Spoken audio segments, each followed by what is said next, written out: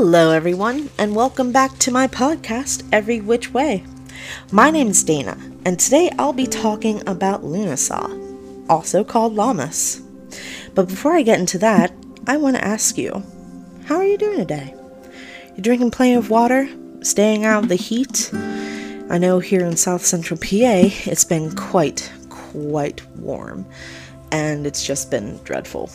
But thankfully, I've been drinking plenty of water and taking care of myself. Now, let's get into Lammas, the first Sabbat that we'll be talking about on this podcast. I am so excited. I like the Sabbats. I think that they're great fun, and they really are once you get to know them. All right, so let's crack in. So, Lughnasadh is the first of 3 harvest celebrations, and it typically takes place from the sundown of July 31st to sundown of August 1st, but that's not set in stone. Some celebrated it as Old Lammas or Old Style Lammas, and that was typically around August 5th or 6th. Lughnasadh was a time where Leo is in 15 degrees relative to Earth's position. And it's when the first fruits of the harvest ripen in a garden or in regional farmlands. In Ireland, Lughnasadh was celebrated. In Scotland, they had Lughnasadh or Lughnasadh. The Isle of Man called it Llewellyn. In Wales, it was called Gwal Ost, or the Feast of August. In England, it was called Lammas, which the Old English term for literally translated it to Loafmas. And that there should give you a big indication of what this Sabbat is about. So, where did the name Lughnasadh come from? Well, I'll tell you. It's named after the Celtic deity Llew, who was a god of craftsmanship, light, victory, and war. He was also called Master of all skills and the Shining One. Lughnasadh was a day where Llew, the sun, and Mother Earth renewed their wedding vows annually, and thus it became known as the Marriage of Llew, or Lughnasadh. Modern-day Llew is a solar deity and a harvest god, and I do plan on talking more about Llew, but I will be giving him his own special episode in the future.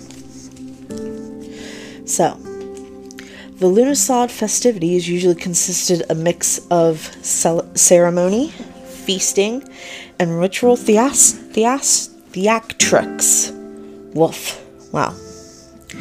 There is evidence that suggests that a possible ritual took place during this time where the very first fruit of a harvest would be buried on a hill as an offering. There's also been evidence to suggest that a possible bull was sacrificed, and that the ceremony of that, and that the hide of that animal was used in the ceremony. And it's also been speculated that rituals and plays portraying Llew conquering famine or blight took place around this time. A fair that was common in the Ireland-Scotland area was called Llew's Funeral Games, and that honored his stepmother Talchia.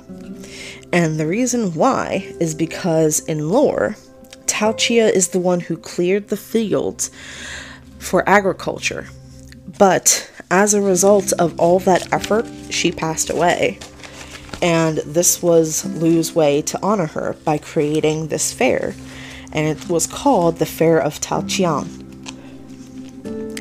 It was held at the locality between Navan and Kells near County Meath in Ireland, and it brought together people from Scotland and Ireland. This fair dates back to the 6th century at the very least, and there have been records that have been found dating all the way back to 1169 that tell of horses and chariots making a 6-mile long stretch just to get into this fair. And the reason for that is because it was very popular for its athletic games. But sports and athleticism weren't the only thing that this festival celebrated. It also was for arranging marriages and even formal wedding ceremonies. Eventually, the Fair of Talltyon became known as Telltown on Blackwater. And from that sprung a thing called Telltown marriages, which were considered temp marriages, also called trial marriages, which lasted a year and a day until the end of the very next fair. Then it could either be continued or dissolved if both parties saw fit. Another popular, ceremony that happened during Lughnasadh were hand fastings. These were far more permanent than Telltown marriages. And this is where two people would gather witnesses. They would clasp right hands. Sometimes a string or a yarn or some sort of, fabric would be twined around those arms, and they would recite vows of devotion. A similar fair to that of Fair of Talltyon was held in Carman, which is now modern-day Kildare. In lore, Carman was the mother of the invading of the country that was under threat from an invading force. She gave up her life and died as a hostage to ensure the invaders wouldn't return to Ireland. And along with that, I have a little poem that I would like to read to you to kind of, in a way, I suppose, signify just how important this was to the people back then. Here it goes. The renowned field is the cemetery of kings, the dearly loved of nobles' grades. There are many meeting mounds for their ever-loved ancestral hosts, to mourn for queens and for kings, to denounce aggression and tyranny. Often were the fair hosts in autumn, upon the smooth brow of noble old Carman. So, now that we've talked about two figures in lore who passed away, I think it's fair for us to say that death does have a place in Lughnasadh. And it does, but in a more literal way than one would suspect. Because Lughnasadh fairs were usually held on or near burial grounds. So they were literally, with the dead on this one, as a way to honor and incorporate them into their celebration. Moving on, another festival, often called the Great Fair, was held every 3 years in Leinster from Lughnasadh Day to August 5th. During this fair, men and women were sometimes separated into different fairground areas to promote morality and reduce spontaneous orgies. Oh my goodness, even back then. Wow. Now, for the people who couldn't go to fairs or something like that, they performed protection magic. Excuse me. And usually on livestock. And what they did was they would have livestock walk through water to purify and bless them, as water sources were considered sacred to the ancient Irish. The first fruits of the harvest would be offered to divine spirits or ceremonially eaten. Potluck feasting was a big thing. The same for feasts with dancing or exhibitions of performance combat. A popular thing that was made during this time were flower gardens, which were either hung as decoration or worn, and they signified fertility and abundance. Lughnasadh was also called Bron Trogain, Bron, meaning bring forth, Trogain, meaning earth or ground. So Bron Trogain literally meant bringing forth fruits of the earth. And I'm sorry if I butchered any of that. In the second half of the 5th century, people from Denmark and Germany came over to England, Scotland, and Ireland, and brought along with them their Anglo-Saxon culture. Along with that was something that was called Lammas, or Lammas. Once these ancient civilizations were absorbed into Christianity, Lughnasadh was, I guess, transformed into what was known as a feast of first fruits. And this is when the bread was baked from the first grains of the harvest, and then taken to the church to be consecrated and blessed. One custom back in this day was to bake bread with a cross, I guess, sliced on the top of it, which was then separated into 4 pieces and crumbled in 4 corners of a barn for protection. Lammas customs were blended and melded into Lughnasadh traditions and eventually became that feast. Agriculture and harvest fairs were celebrated as Lughnasadh, and 2 saints were also considered to be in relation to this Sabbat. Saint Sidwell, who was associated with agriculture, was typically celebrated around August 1st, 2nd, or 3rd. Saint Oswald, who was the patron saint of shepherds and sheep, was honored on August 5th. August marked the review and refresh of magical protections on crops in Scotland, like livestock and other property. Rowan crosses were placed over doors. Tar was smeared on tails and ears to ensure the health and safety of livestock, as were red and blue threads tied to tails for much the same. Charms were spoken over udders for plentiful milk, and sometimes a wad of cow hair would be placed in a milk pail for the same effect. Cakes called Bannock Lughnasadh, or Lammas Bannock, were eaten outside in fields or in valleys. Fishermen would gather for its final toast, asking for plentiful fish and to protect crops. Families in Scotland would contribute malt for an ale that would be brewed, a cup of which would be tossed into the sea to ensure plentiful seaweed.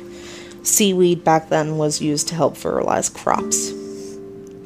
In Scotland and England, corn shaves were fashioned into cairn, or corn dolls, which are suspected to be the predecessors of corn dollies. Excuse me, I need to take a sip of water. My throat's getting scratchy and dry. Thank you for allowing me that. Something that I thought was very interesting was a thing called Riding of the Marches.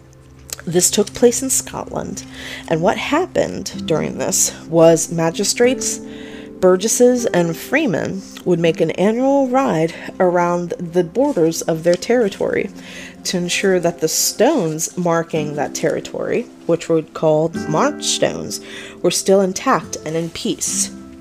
If they needed to replace them, they would. If some were missing, it would be noted and detailed. This was a pretty big thing, and I thought that was really interesting. In some areas, any crops or hay that hadn't been harvested were fair game to whoever made the effort to collect them, regardless of whose land it was. Rent was due during this time, and tithes were paid. In the United States, the Hopi tribe performed and I apologize if I butcher this, Marua dance, also called water moon dance or growing moon dance, to ensure human fertility, bountiful harvest, and good weather. This dance featured all women dancers, all of whom carried full stalks of corn, with the exception of the leader, who carried a decorated prayer stick called a baho, which was given to a deity called Muingwa, who was a god of fertility and germination. Excuse me. For him to observe and decipher the prayers written on it. During the third week of August, the Hopi tribe would also perform a snake dance, in which, for 4 days, villagers would travel north, south, east, and west to collect snakes and incorporate them into the ritual dance intended to protect harvest and secure an ample supply of rain. This was in honor of a sun deity named Tawa. Snakes were considered sacred to them. The Cherokee, Creek, Choctaw, and Chickasaw tribes had a green corn festival, which celebrated the first corn of the harvest, and that took place between July and August. The Igbo and Yoruba tribes of Nigeria had the New Yam festival, which is still celebrated today, and I thought that was pretty cool. The Ga people of Ghana had the Homowo festival, Homo meaning hoot at hunger, and this is where food was made and offerings were made to ancestors. Russia celebrated the August 1st as the day of the honey savior, or wet savior, as honey was gathered and water sources blessed. Continuing with Russia, August 6th was the day of the apple savior, where, you guessed it, apples were harvested, and August 16th was dedicated to the nut savior. Nuts. Alright, so a big thing with Lughnasadh is the joy of knowing the harvest will come. That guarantee that all of the hard work and effort that was put into the crops, into the livestock and everything would come. It was also for us to feel gratitude for life and be thankful and express that gratitude and thankfulness for continued existence. Now, I'm going to talk more about Lughnasadh in the United States. This is specifically for Lughnasadh in the country. It centers primarily around agriculture, naturally. Some activities that take place during this time are harvesting crops, picking wild berries and herbs, having an evening bonfire, which I wish I could have an evening bonfire. I'm not allowed to where I live, but man, do I love bonfires, and I would kill for one. Anyway, cooking and feasting with the foods that were in season, making berry jams and preserves, baking fruit or nut pies, baking loaves of bread, roasting potatoes and other root vegetables. Also, magic and rituals were performed fireside, waterside, or on hilltops. Offering of the first fruit of the harvest in gratitude occurred, and recognizing the sacrifice given to manifest the current bounty. And a big thing is county fairs usually take place around this time. But let's say that you don't live in the countryside. Let's say you live in a big city.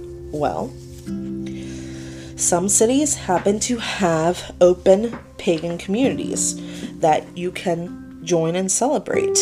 And they do this via feasting, dancing, drumming, and ritual. But if you're not too big on large crowds or anything like that, you can also feast with family, friends, and neighbors. You could go for a bike ride in a nearby park, or take a drive out to the country. Or you can simply notice, woof. Wow, just hammered back to back there for a second. You can simply notice and appreciate city foliage during this time, like trees in a parking lot or the shrubs at an office building.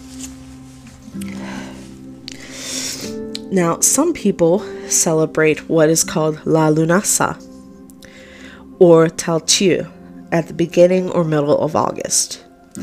Typically Celtic Reconstructionists, but it's time to coincide with local berry season. And dishes that include or center around berries are the main focus. And ceremonial offerings to deities and spirits of the land also focus mostly on berries. Poets are recited, and favorite libations can also be offered during this time. And those are for people who consider themselves Celtic recreationists. Sorry, reconstitutionists. Reconstructionists. Reba. Sorry, I just had to get that one out there. It made me laugh. Alright. So, for those of the Wiccan faith, Lughnasadh is celebrated via rituals and feasts. It's a time for them to give thanks and blessings, celebrating one's own skills and efforts.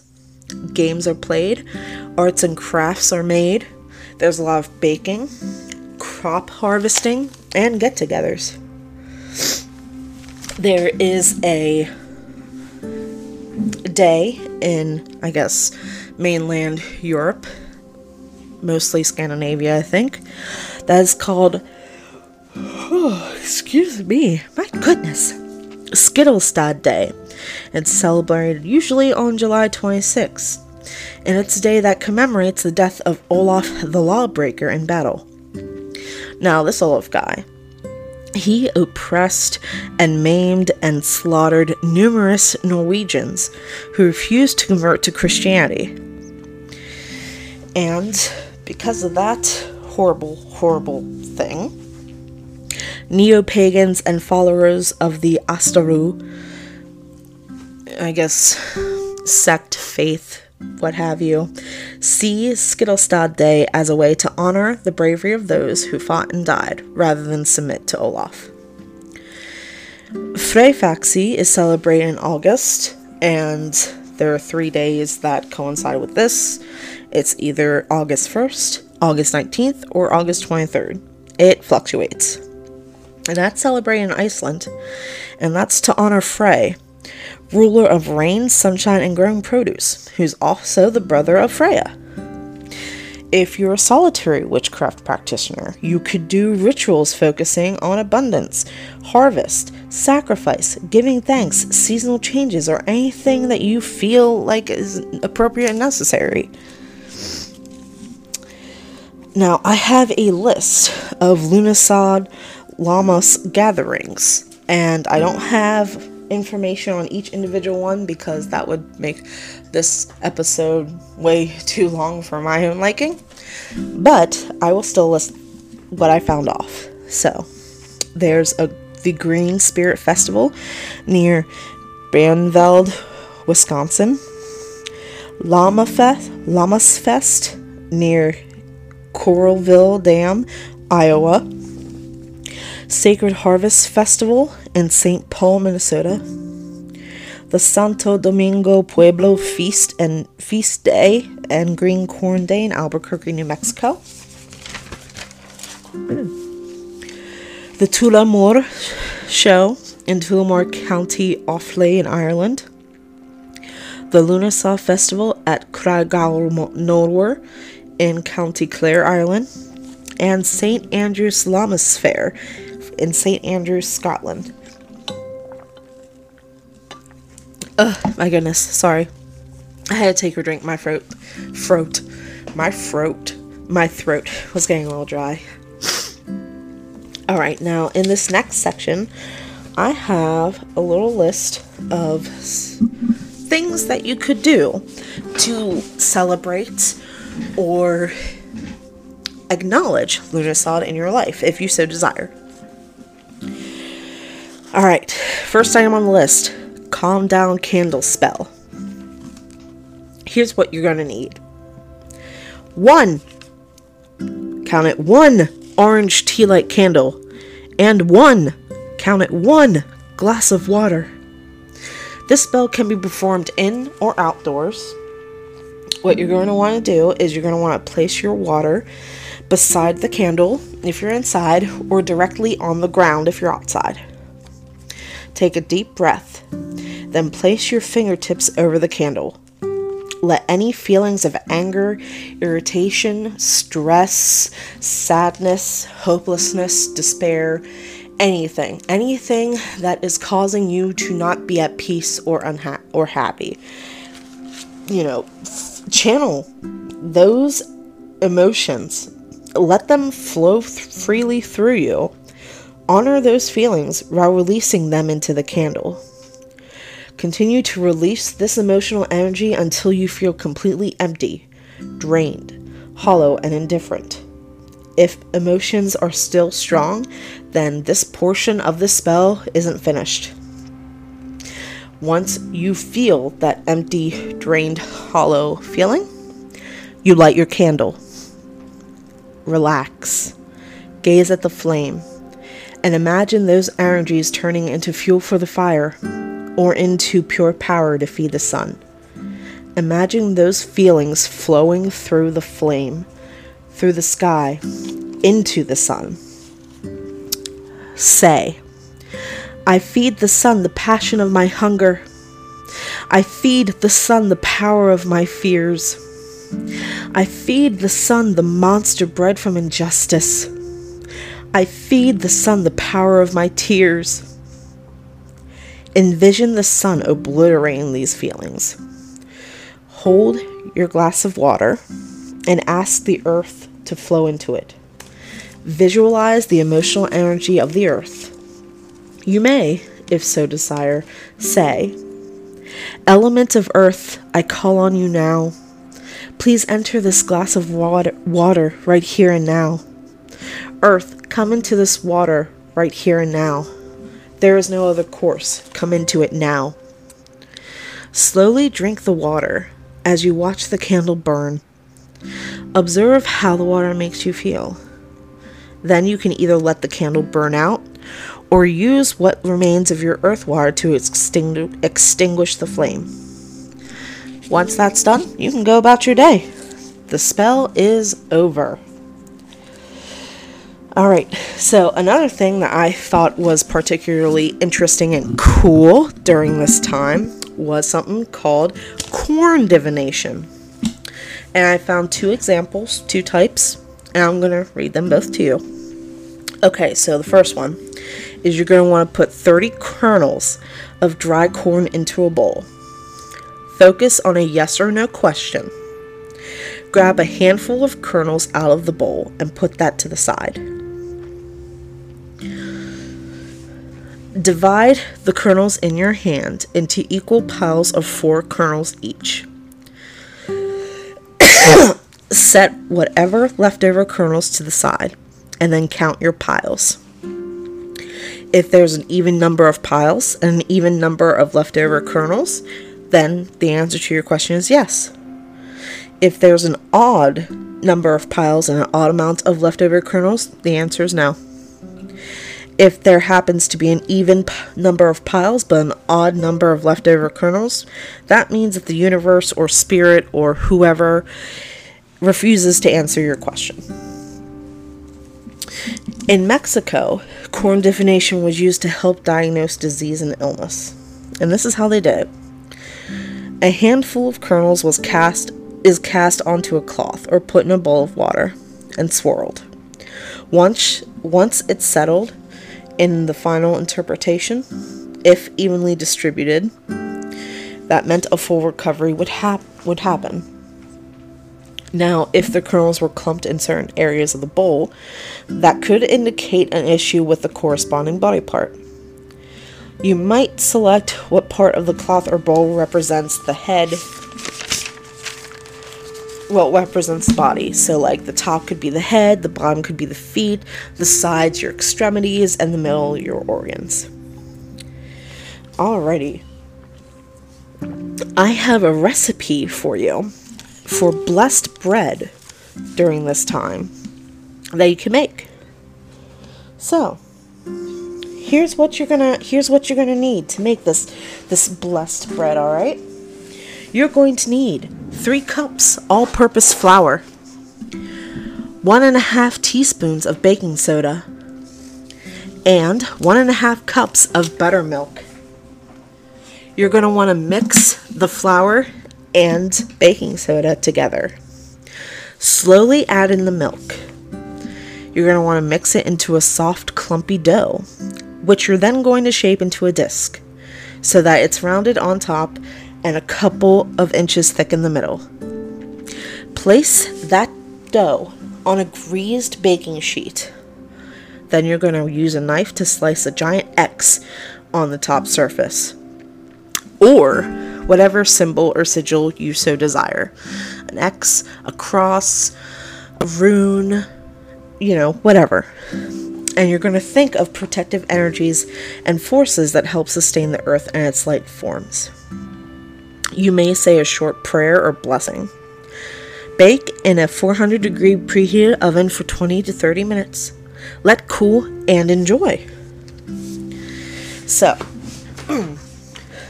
I have a list of correspondences for Lughnasadh. Alrighty. So, some spiritual focus keywords are gratitude, abundance, blessings, the necessity and inevitability of both life and death, celebration, harvest, sacrifice, and reflection. So, with that being said, works of gratitude, strength, protection, abundance, personal transformations, those are big things that would be a good thing to work for. Well, to do spell work or whatever have you. For deities, I got a book here. For deities, it's Talchia, Isis, Demeter, Nemesis, Hathor, Hecate, Diana, Stata Mater, Danu, or Artemis. A couple gods associated with this Sabbat include Osiris, Lu, of course, Thor, Vulcan, Thoth, Loki, Apollo, and Ragbod. Colors that are associated primarily with this Sabbat are yellow, which represents solar energies, happiness, and transformation. Brown, that represent earth energies, strength, protection, wealth, and animals. Gold, for illumination, success, divine power, and harvest. And green, which represents abundance, prosperity, fertility, growth, life, health, and vegetation. Some herbs that you can work with during this Sabbat include allspice for money, wealth, prosperity, luck, strength, tenacity, magical power. Rosemary for solar energies, healing, protection, friendship, peace, cooperation, love, and abundance. Basil for protection, luck, love, wealth, abundance, psychic insight. Fennel, purification, defense, courage, protection, clarity. Flowers that are associated with this Sabbat include marigold, sunflower, rose, and cornflower. Some crystals that you could work with include citrine, topaz, and quartz. Animals, totems, and mythical creatures that you could, call forth or look to for inspiration include the lion for strength, victory, courage, determination, defense, protection, physical power, and success. The stag for solar energies, earth energies, personal magnetism, abundance, strength. Eagle for clarity, wisdom, energy, justice, strength, and spiritual power.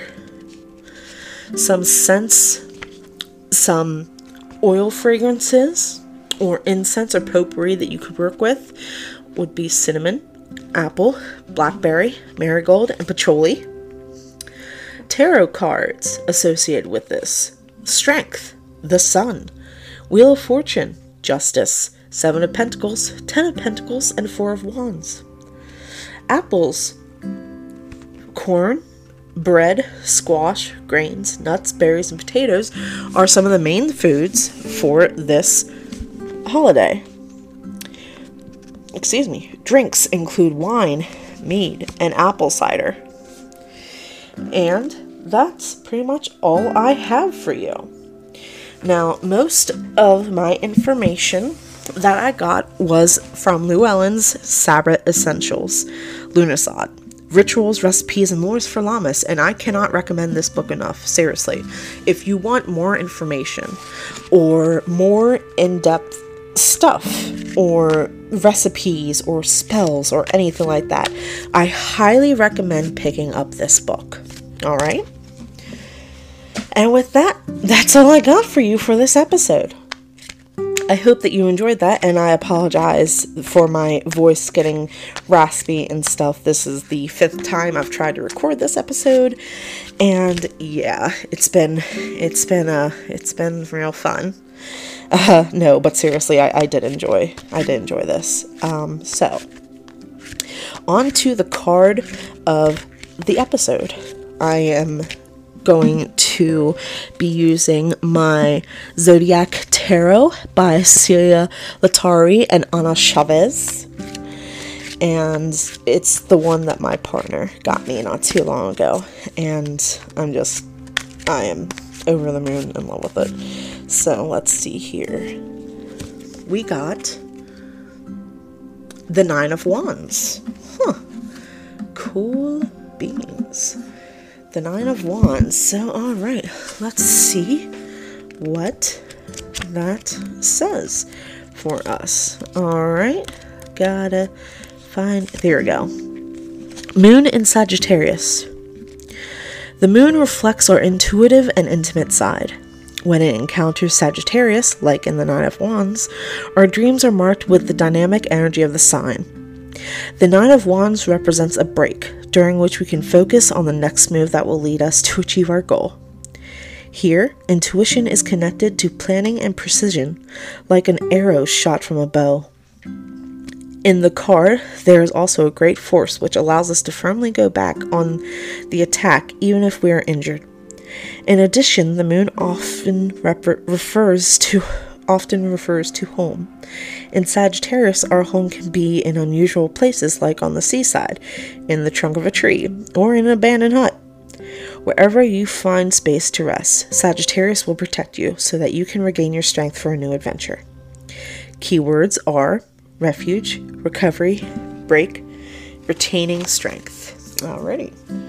And now I'm going back to pulling topics out of a container, but this one I have is Pumpkin Jack, and this is a ceramic pumpkin that my mom got me quite a long time ago. Here's some, we got that ASMRS thing. Alright, let's see, what am I going to be talking about? Okay, well, alright, that sounds great, so I'm looking forward to that one. Alright, well, everyone, I thank you very much for joining me for this episode of Every Which Way. I hope that you would consider sharing this with your friends or anyone that you think might be interested. And also check out the Facebook page, Every Which Way. I just started it not too long ago, so there's not much content on there, but I promise that I will be working on that as well. Anyway, I hope that you wonderfully witchy people have a great day and have a magical Monday. I'll see you in the next episode. Bye-bye.